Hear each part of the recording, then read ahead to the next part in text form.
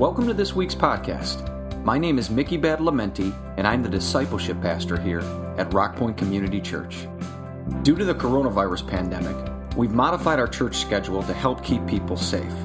We currently offer on-site Sunday morning services at 9 and 11 a.m. with limited capacity, and we ask that you register ahead of time. Please visit www.rockpoint.org/register before you join in person. That way we can save your seat. And we also live stream the 11 a.m. service on our YouTube channel. You can always find Rock Point on Facebook or visit the website for more information, including important schedule updates. And while COVID may have affected how we do church, it cannot diminish our efforts together to be the church. We look forward to connecting with you. Enjoy the podcast.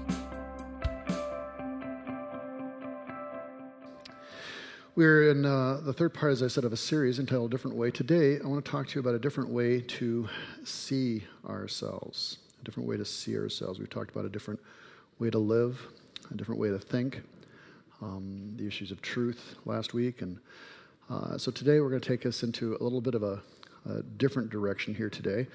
I was caught a little bit last week because I said a series of statements and said this is what God's view. We quoted Madeline L'Engle. You have a view, I have a view, God has view. And so he has the actual understanding, perspective, and truth of what's taking place. Then I made a statement, several statements as far as God's view. And you're like, okay, so you know, God says this, you're saying this. I am because of what we see in Scripture and our understanding of who God is. And so I want to unpack that a little bit more in detail today. John chapter 18, verse 37, Jesus is facing Pilate, and he answers Pilate and says, you say that I'm a king. In fact, the reason I was born and came into this world is to testify to the truth. Not my truth, not your truth, but the truth. Everyone on the side of truth listens to me. And this was a test that Pilate failed without even knowing. He responds as a true Roman of that period, and an American would today, what is truth? What is it? It's kind of a relative issue. Man's laws change. Near my house is one of those Michigan turnarounds, okay, on 16 Mile. And it used to have a stop sign there. And I have known people close to me who didn't obey the stop sign, went around and got a ticket. Because they just stopped, there was no traffic. So they went through it. What was particularly frustrating is it was about 3 weeks later when that sign was changed to a yield sign. So the same action was now legal, whereas before it was illegal, and vice versa. Man's laws change. The laws of reality, the laws of truth, and God's laws don't change. They're not like man's laws, yield sign, stop sign, let's switch them the next day. They're more like the law of fire. If you go home today and you light a match and you put your hand on top of it, you're going to get burned. No matter how much you sit here and say, I don't believe in fire, I find no basis in it, I am in fact fireproof. You can say everything you want to say. The reality is the law of fire is it burns, no matter what happens. There are certain laws, certain things are immutable, and we ignore those at our peril. That is truth, objective and real. Recently, I was conscious of, if you're familiar with Jada Smith, she's Will Smith's wife, and she has a forum called The Red Table. You come and you can share whatever you want to share and speak. So her daughter, Willow, age 20, was there and came out at this time as polyamorous, which means she believes she can be in multiple relationships sexually at the same time.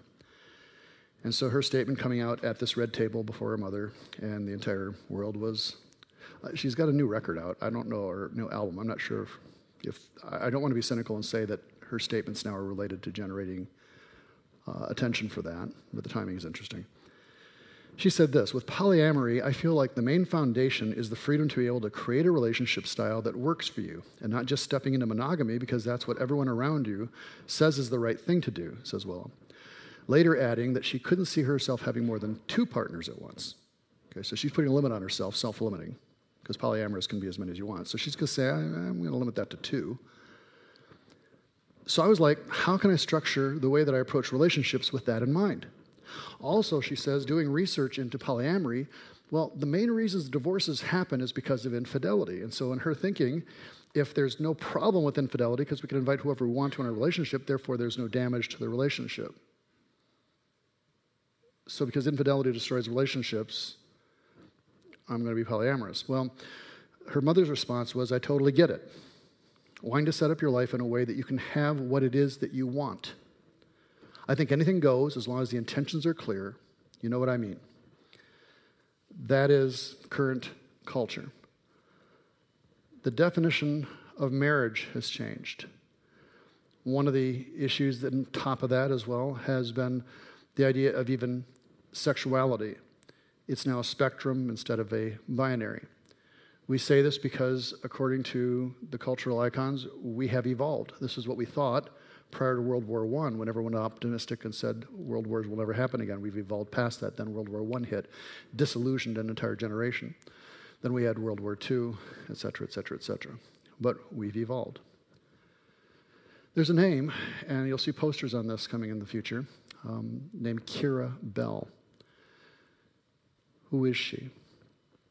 Keira Bell was 14 when she first began to identify as a boy.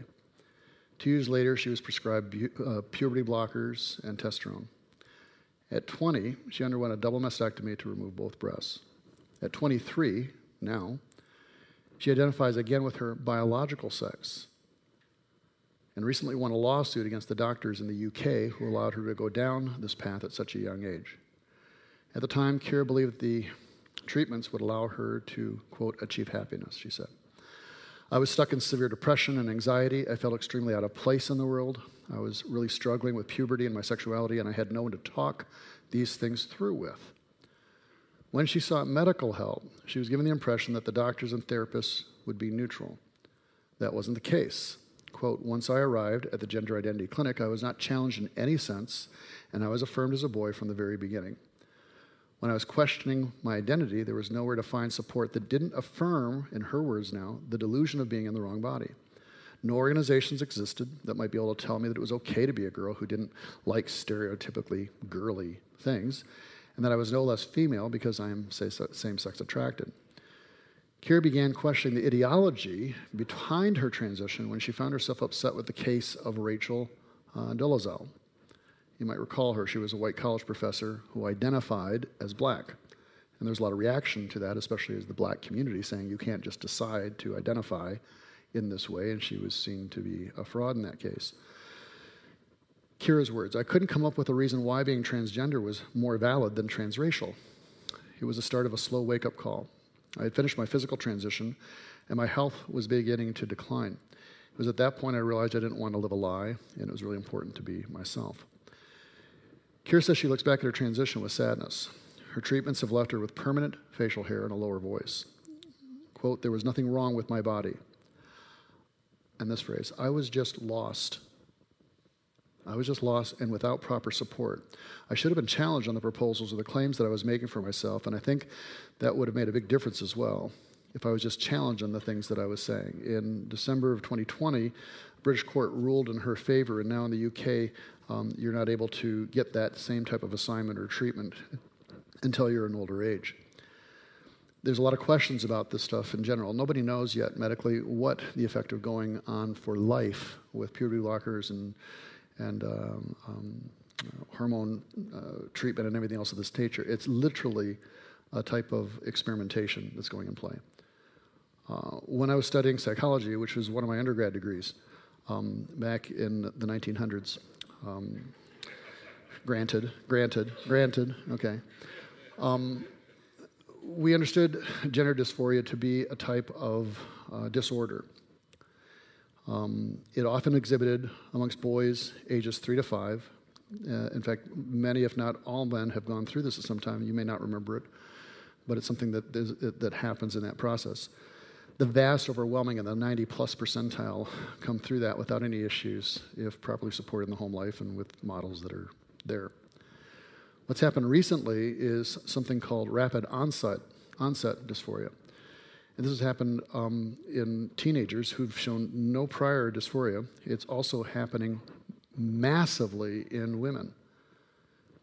And I've seen numbers that are ranging anywhere, depending on who's doing the studies, between 3,000 to 5,000% increase in girls wanting to transition to become boys.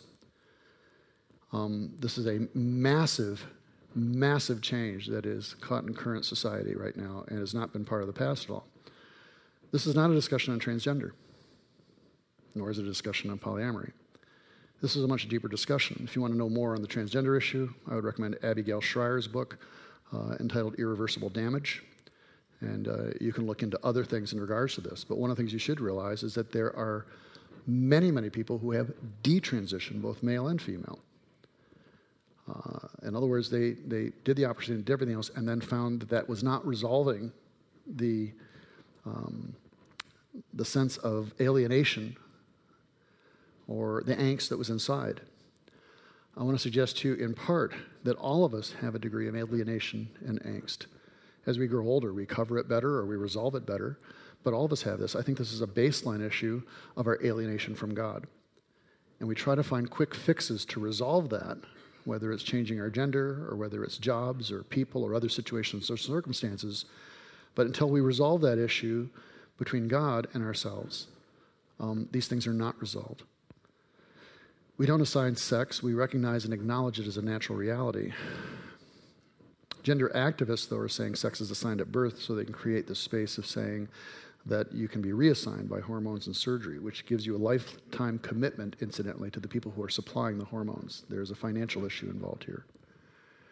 American Civil Liberties Union declared that the idea that, quote, sex is binary, apparent, and is apparent at birth, and identifiable through singular biological characteristics is a myth.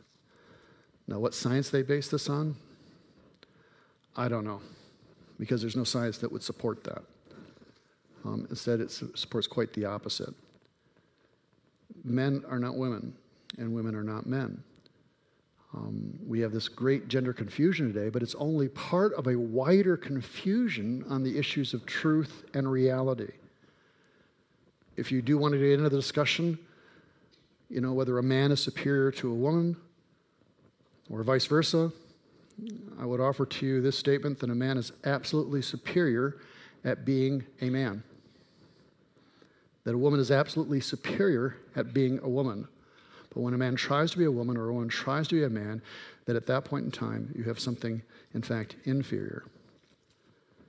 These conversations and discussions, as I said, aren't based on science, because if we go to the science, for example, psychologist David P. Schmidt, who has completed exhaustive cross-cultural study on gender and personality, he was writing in a recent issue of Psychology Today. Schmidt goes against this theory that men and women are basically the same. Schmidt contends that research from neuroscience, genetics, cross-cultural psychology, and other scientific fields is conclusive and overwhelming. There are, in fact, psychological differences between men and women, and they affect matters as trivial as sensitivity to smelly socks, which men have no sensitivity to at all. That's my statement, not the science. Just have to accept that with us, ladies. We don't. And as significant as susceptibility to disorders, such as depression and autism. Meta-analysis of research has found women to be more empathetic, while men are more prone to sexual jealousy. Men tend to be better able to rotate a dimensional object in their mind and recognize, say, an upside-down character, whereas women excel at locating an object in a visual field and remembering exactly where Big Ben is on a map of London. Men and women are different from puberty, size, strength, risk-taking, mortality, and reproduction, obviously. Next week, we celebrate Mother's Day. Schmidt laments that just as all the evidence is mounting, quote, denial of differences has become rampant. Attempts at respectful and productive conversations about biological sex differences often end with name-calling, like genetic terminist, or outright cancellation of events, not to mention the very public firing of a Google software engineer for writing a memo in regards to the subject.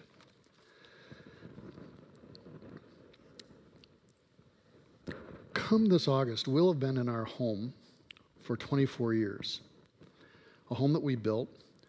When we built it, we didn't have any money left over to do a patio or anything else, so the back sloping part of our yard, we had to have steps up to the sliding door, and so we put 3 steps of treated wood, and that was our deck. That was our deck for like 10 years plus, okay? We would go out on our deck and sit on the steps with our little styrofoam, and it was very pitiful, okay? But that was our thing. A couple of years back, I'm not even sure how long now, it's probably been over 10 years, something like that, we built a patio. We had to have the driveway redone, so we said at the same time we'll roll it on in and get a price on the deal. So we did a patio. In order to do this patio, we had to also then do a retaining wall. It's about 5 blocks up or so. Now it's been years since we've done that, but recently I've noticed that the upper top 2 or 3 courses of stone are bulging and going outwards. There's something going wrong. So I've called in some professionals. They said, yes, there's some water getting in, it's pushing out. If something's not done, eventually it will collapse the wall, which will destroy the patio over years of time and dismantle things. And so I'm going to have it repaired. The whole thing? No. They said the foundation is solid, and the first course or 2, based on that foundation, is solid. All we have to do is take down these top 3, and then we can rebuild it upon that foundation. You have a view. I have a view. God has view. So if we want to understand what's happening in the world around us, when everyone's view of themselves is becoming so distorted, anorexia, bulimia, on dramatic uprises, our view of marriage distorted, our view of our own sexuality and who we are being distorted, then we need to go back to the foundation to figure out how and where did this thing bulge out? Where is this thing breaking down? If we do that, we go right back to the very beginning, right to the foundational statements of your and my creation. Genesis chapter 1, verse 26. Then God said, "Let us make mankind in our image, in our likeness, so they may rule over the fish in the sea and the sky, birds in the sky, over the livestock and all the wild animals, over all the creatures that move along the ground." So God created mankind in his own image. In the image of God, he created them. Male and female, he created them. There is probably nothing more powerful practically that you're going to come across in Scripture or that has affected the course of politics, culture, and man's perspective and understanding of himself and the world around him than this phrase here in verse 27. So God created mankind in his own image. In the image of God, he created them, you and I.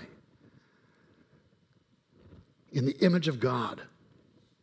What this means is that human life, regardless of race and stature or gender, has an intrinsic value totally apart from everything else. There is intrinsic value to every human being.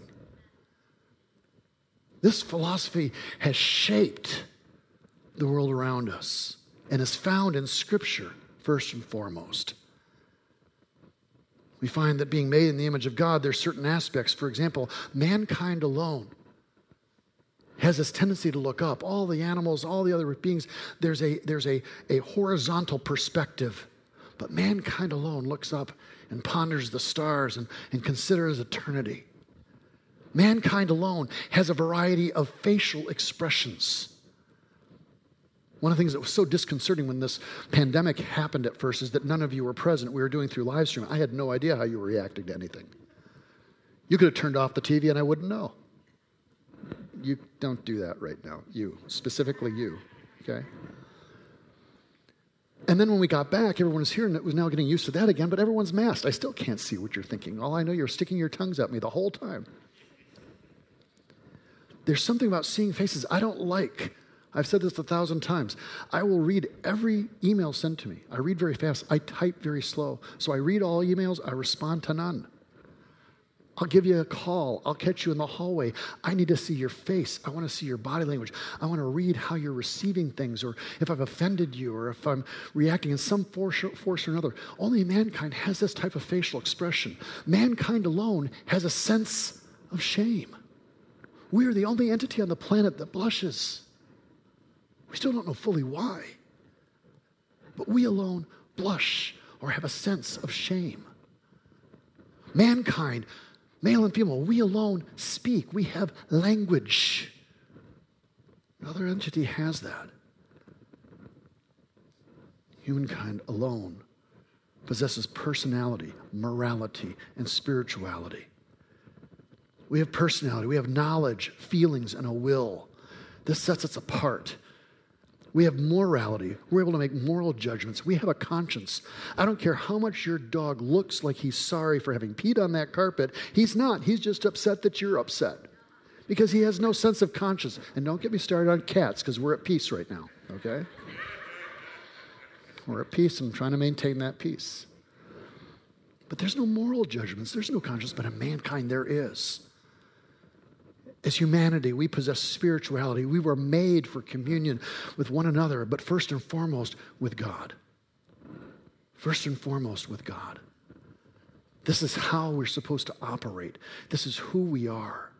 And the second aspect of this makes it clear that there is not a spectrum of sexuality, but there is male and female.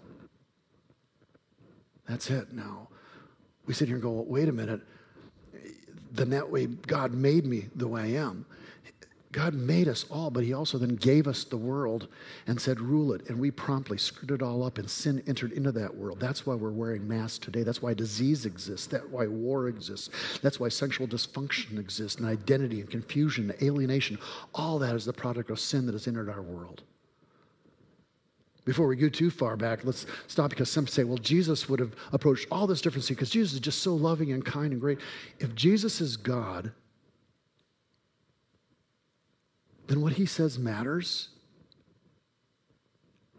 And what he says in Matthew chapter 19, verse 4, when he's challenged on the issue of divorce and he's discussing marriage, he said it this way. Haven't you read, he replied, Matthew 19, that at the beginning, at the foundations, the Creator made them male and female? He defined marriage as male and female. He defines gender as male and female. Don't let someone tell you that Jesus is going to approve of a whole bunch of things that he made clear he did not. He goes back to those foundational statements. That gender is male and female, that marriage is male and female. In Ephesians, the writer there uses marriage as an illustration of the church. For this reason, a man's going to leave his father and mother till become one flesh. This is a profound mystery. But I'm talking about Christ and the church. Marriage is used between male and female as an illustration of the church in linkage with God. In Acts chapter 17, the Berean Jews were of more noble character, we're told, than those in Thessalonica, for they received the message with great eagerness and examined the scriptures every day to see if what Paul said was true. To see if what Paul said was true. Our baseline, our foundation is found in Scripture. It stands the test of time. It stands before all man's laws that change. It deals with immutable, unchangeable truth, and it's from that we can find an understanding of ourselves and the world around us. If we pursue Scripture and prayer, then we have the discernment to understand the things and how to deal with them. And this, to me, is one of the most critical things that I wish I could impart to each person, and I can't. It's an individual situation to individual people at individual times that I think you can only grasp by truly soaking yourself in Scripture and in prayer. I'm not going to give you a list of things of how you should approach a transgendered individual other than with compassion and care and respect. Or how you should handle some of the situations you're dealing with in here. Each one can be unique and it requires discernment. When I was on staff here, my father was my pastor and my boss. I was better at leadership things than he was. He would seek my input at times. Other times I offered it without being asked, on how to handle a situation, a difficult meeting he was about to walk into. Sometimes it was very effective, but more often than not, he'd take what I said into that meeting to address a specific situation, and it worked. But the moment that happened, the dynamic in the room changed, and he wasn't prepared for what happened next, and he felt sabotaged by doing the first step because it changed the dynamic. It was frustrating to both of us because I couldn't lay that kind of thing into him any more than he could put other things into me. Each one of us need to have a discernment and realize that context, circumstance, the level of relationship that you have, that there is no one size fits all. There are times that you need to be quiet, and that is not compromise. There are other times you need to speak out, or the moment is lost. Sometimes strongly, sometimes quietly. Always with love and respect. Discernment. We need to recognize that we are not autonomous individuals. The term autonomous means having its own laws. Our society today says that I have my own law. I decide who I am. My Creator does not dictate to me even the basic identity of my sexuality.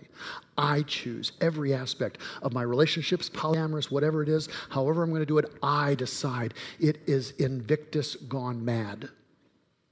Invictus is a poem.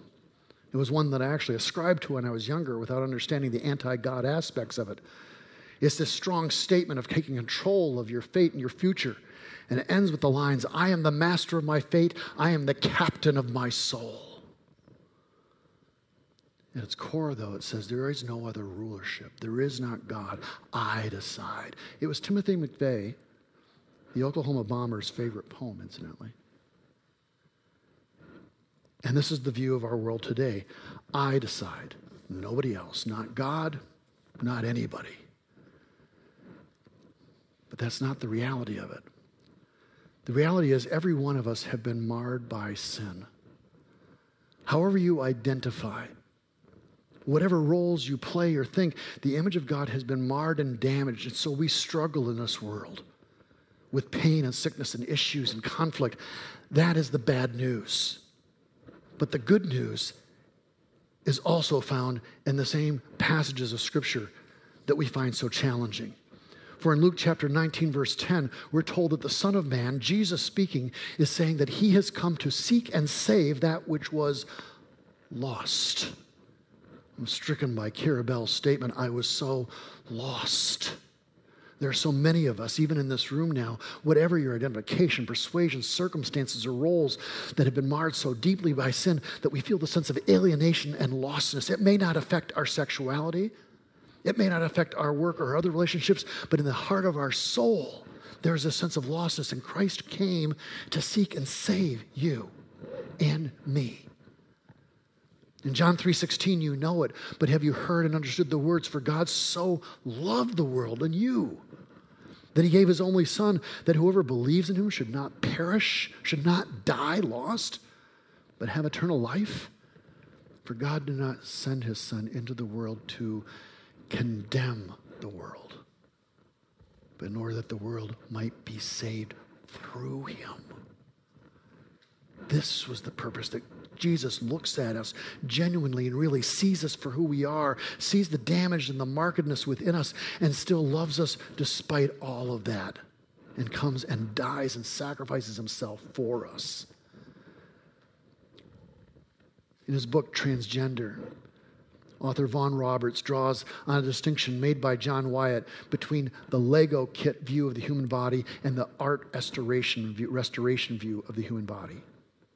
I loved Legos. You can make anything out of them and mix and move. Somehow, whatever I did always ended up either being guns or spaceships.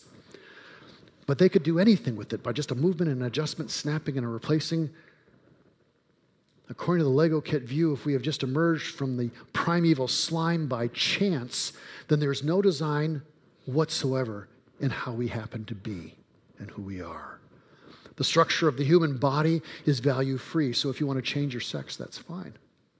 Or you want to do this or that, whatever it is, you're the captain of your soul. You're the determinant. But the art restoration view acknowledges that we are not, in fact, machines. We are flawed masterpieces. If you see a work of art and you're asked to restore it, you don't look at it and say, well, I think it would look much nicer with let's just say a car in there instead of an ancient cart. To do that is to break the code of the art restorer. Art restorers respect the work and know that their job is to bring out the artist's original intention. They work at cleaning and restoring the vivid colors. They study the work and the painter so they can carefully get it back to what it once was. They work so that people can see the original in all its glory.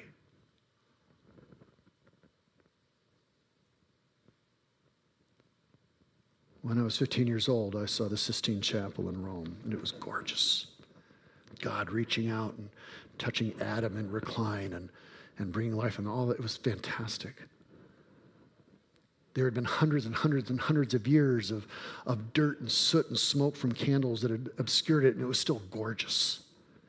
A couple of years ago, I went back as an adult. They had restored it.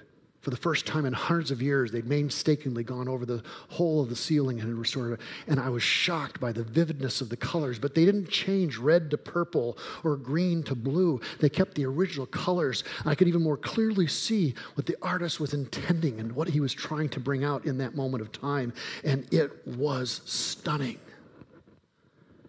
You and I, how do you see yourself? You're not a Lego kit to be mixed and matched. You're not an animal. You are so radically different. You are unique. Your uniqueness is stamped all over you. I want to give you just a few moments of understanding of this. You know, for example, that our fingerprints are totally unique. Everybody's fingerprint is alone. There's something different about these swirls, these microscopic, practical little things, and what else that you have. How about your DNA? That incredible, complex encoding that could never have happened by accident, that defines everything about you. Totally unique to you.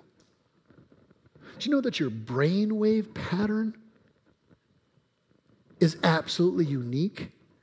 Now, some of you have been told, oh yeah, your brain is really unique. And they're right. Not the way they mean, but the way that God means, it's unique. Your brainwave is totally unique. Your way of thinking, perceiving, laughing, it's completely you. Retinal scans, you hear those are being used. The eye is incredibly complex. It's the only part of the body that doesn't age. There's so much emotion that is packed into just the eyes of a human being as we look into the eyes of someone. Retinal scans, voice. The voice pattern you have is, again, completely unique. There are times my mother would call even at the house, and I'd be there and answer instead of my dad, and she'd think for just a minute she's talking to my father because our voices were similar. But very quickly she could realize, oh no, that I tried to play it sometimes. Well, yes, Naomi, what would you like? You're not Leo. Too bad. I was going to say we should up the boys' allowance, you know. It's unique to you, your voice. A bunch of you, when you leave here, you're going to sometime today reach for your phone, and in order to activate it and get access to it, it's going to scan your face. I want to say that it might reject some of your faces, but we won't go there. Why? Because your face is utterly and completely unique. And so facial recognition works. This morning is not about sexuality. It's not about marriage per se. It's not about all the ways our society has mishandled truth and has gone its own way. This is instead an opportunity for you to see yourself a different way. Not in the way that you see yourself, not in the way that others have projected upon you year after year after year, but to see yourself this morning the way God sees you, as a masterpiece, utterly unique. Fingerprints, eyes, brain, voice, face, your very DNA, all uniquely marked and created. And though marred by sin, you have intrinsic value by your mere existence, utterly and totally, never to be duplicated, never to be replicated, never in all of time to be repeated. What is mankind, the psalmist says, that you're mindful of us? Human beings, that you care for us. The writer in Ephesians says, for we are God's masterpiece. He has created us anew in Christ Jesus so that we can do the good things he planned for us long ago. And so in the face of all the other voices clamoring for your attention, trying to define you, trying to divide us, I call you back as a people to the foundations of the world, to a man and a woman in communion with God, in relation with one another. For he came to seek and to save us. I call you once again, as I did last week, to Psalm chapter 25. In you, Lord, my God, I put my trust. Show me your ways, Lord. Teach me your paths. Guide me in your truth, the only reality that exists, and teach me, for you are God, my Savior, my restorer, and my hope is in you all day long. Whatever it is that you struggle with, whatever it is that has marked you,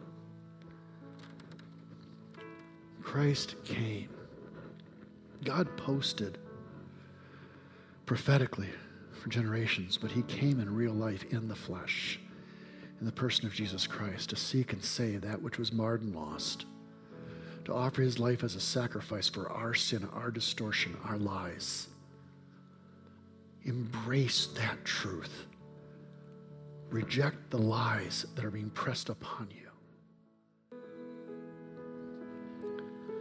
Lord, as we continue on into our lives, I pray that we would have now a different way to see ourselves, and in doing so, Lord, a different way to see the world around us and our fellow humans and how we interact with them. Guide us, Lord, into the fullness of what you intended for us to be as your people. Guide us, I pray, by your Holy Spirit. Give us discernment and understanding to know when to stand without compromise and when to be gentle and quiet and thoughtful, when to speak and when not to. Guide us in these things, we pray, by your Holy Spirit. In Jesus' name we pray. Amen.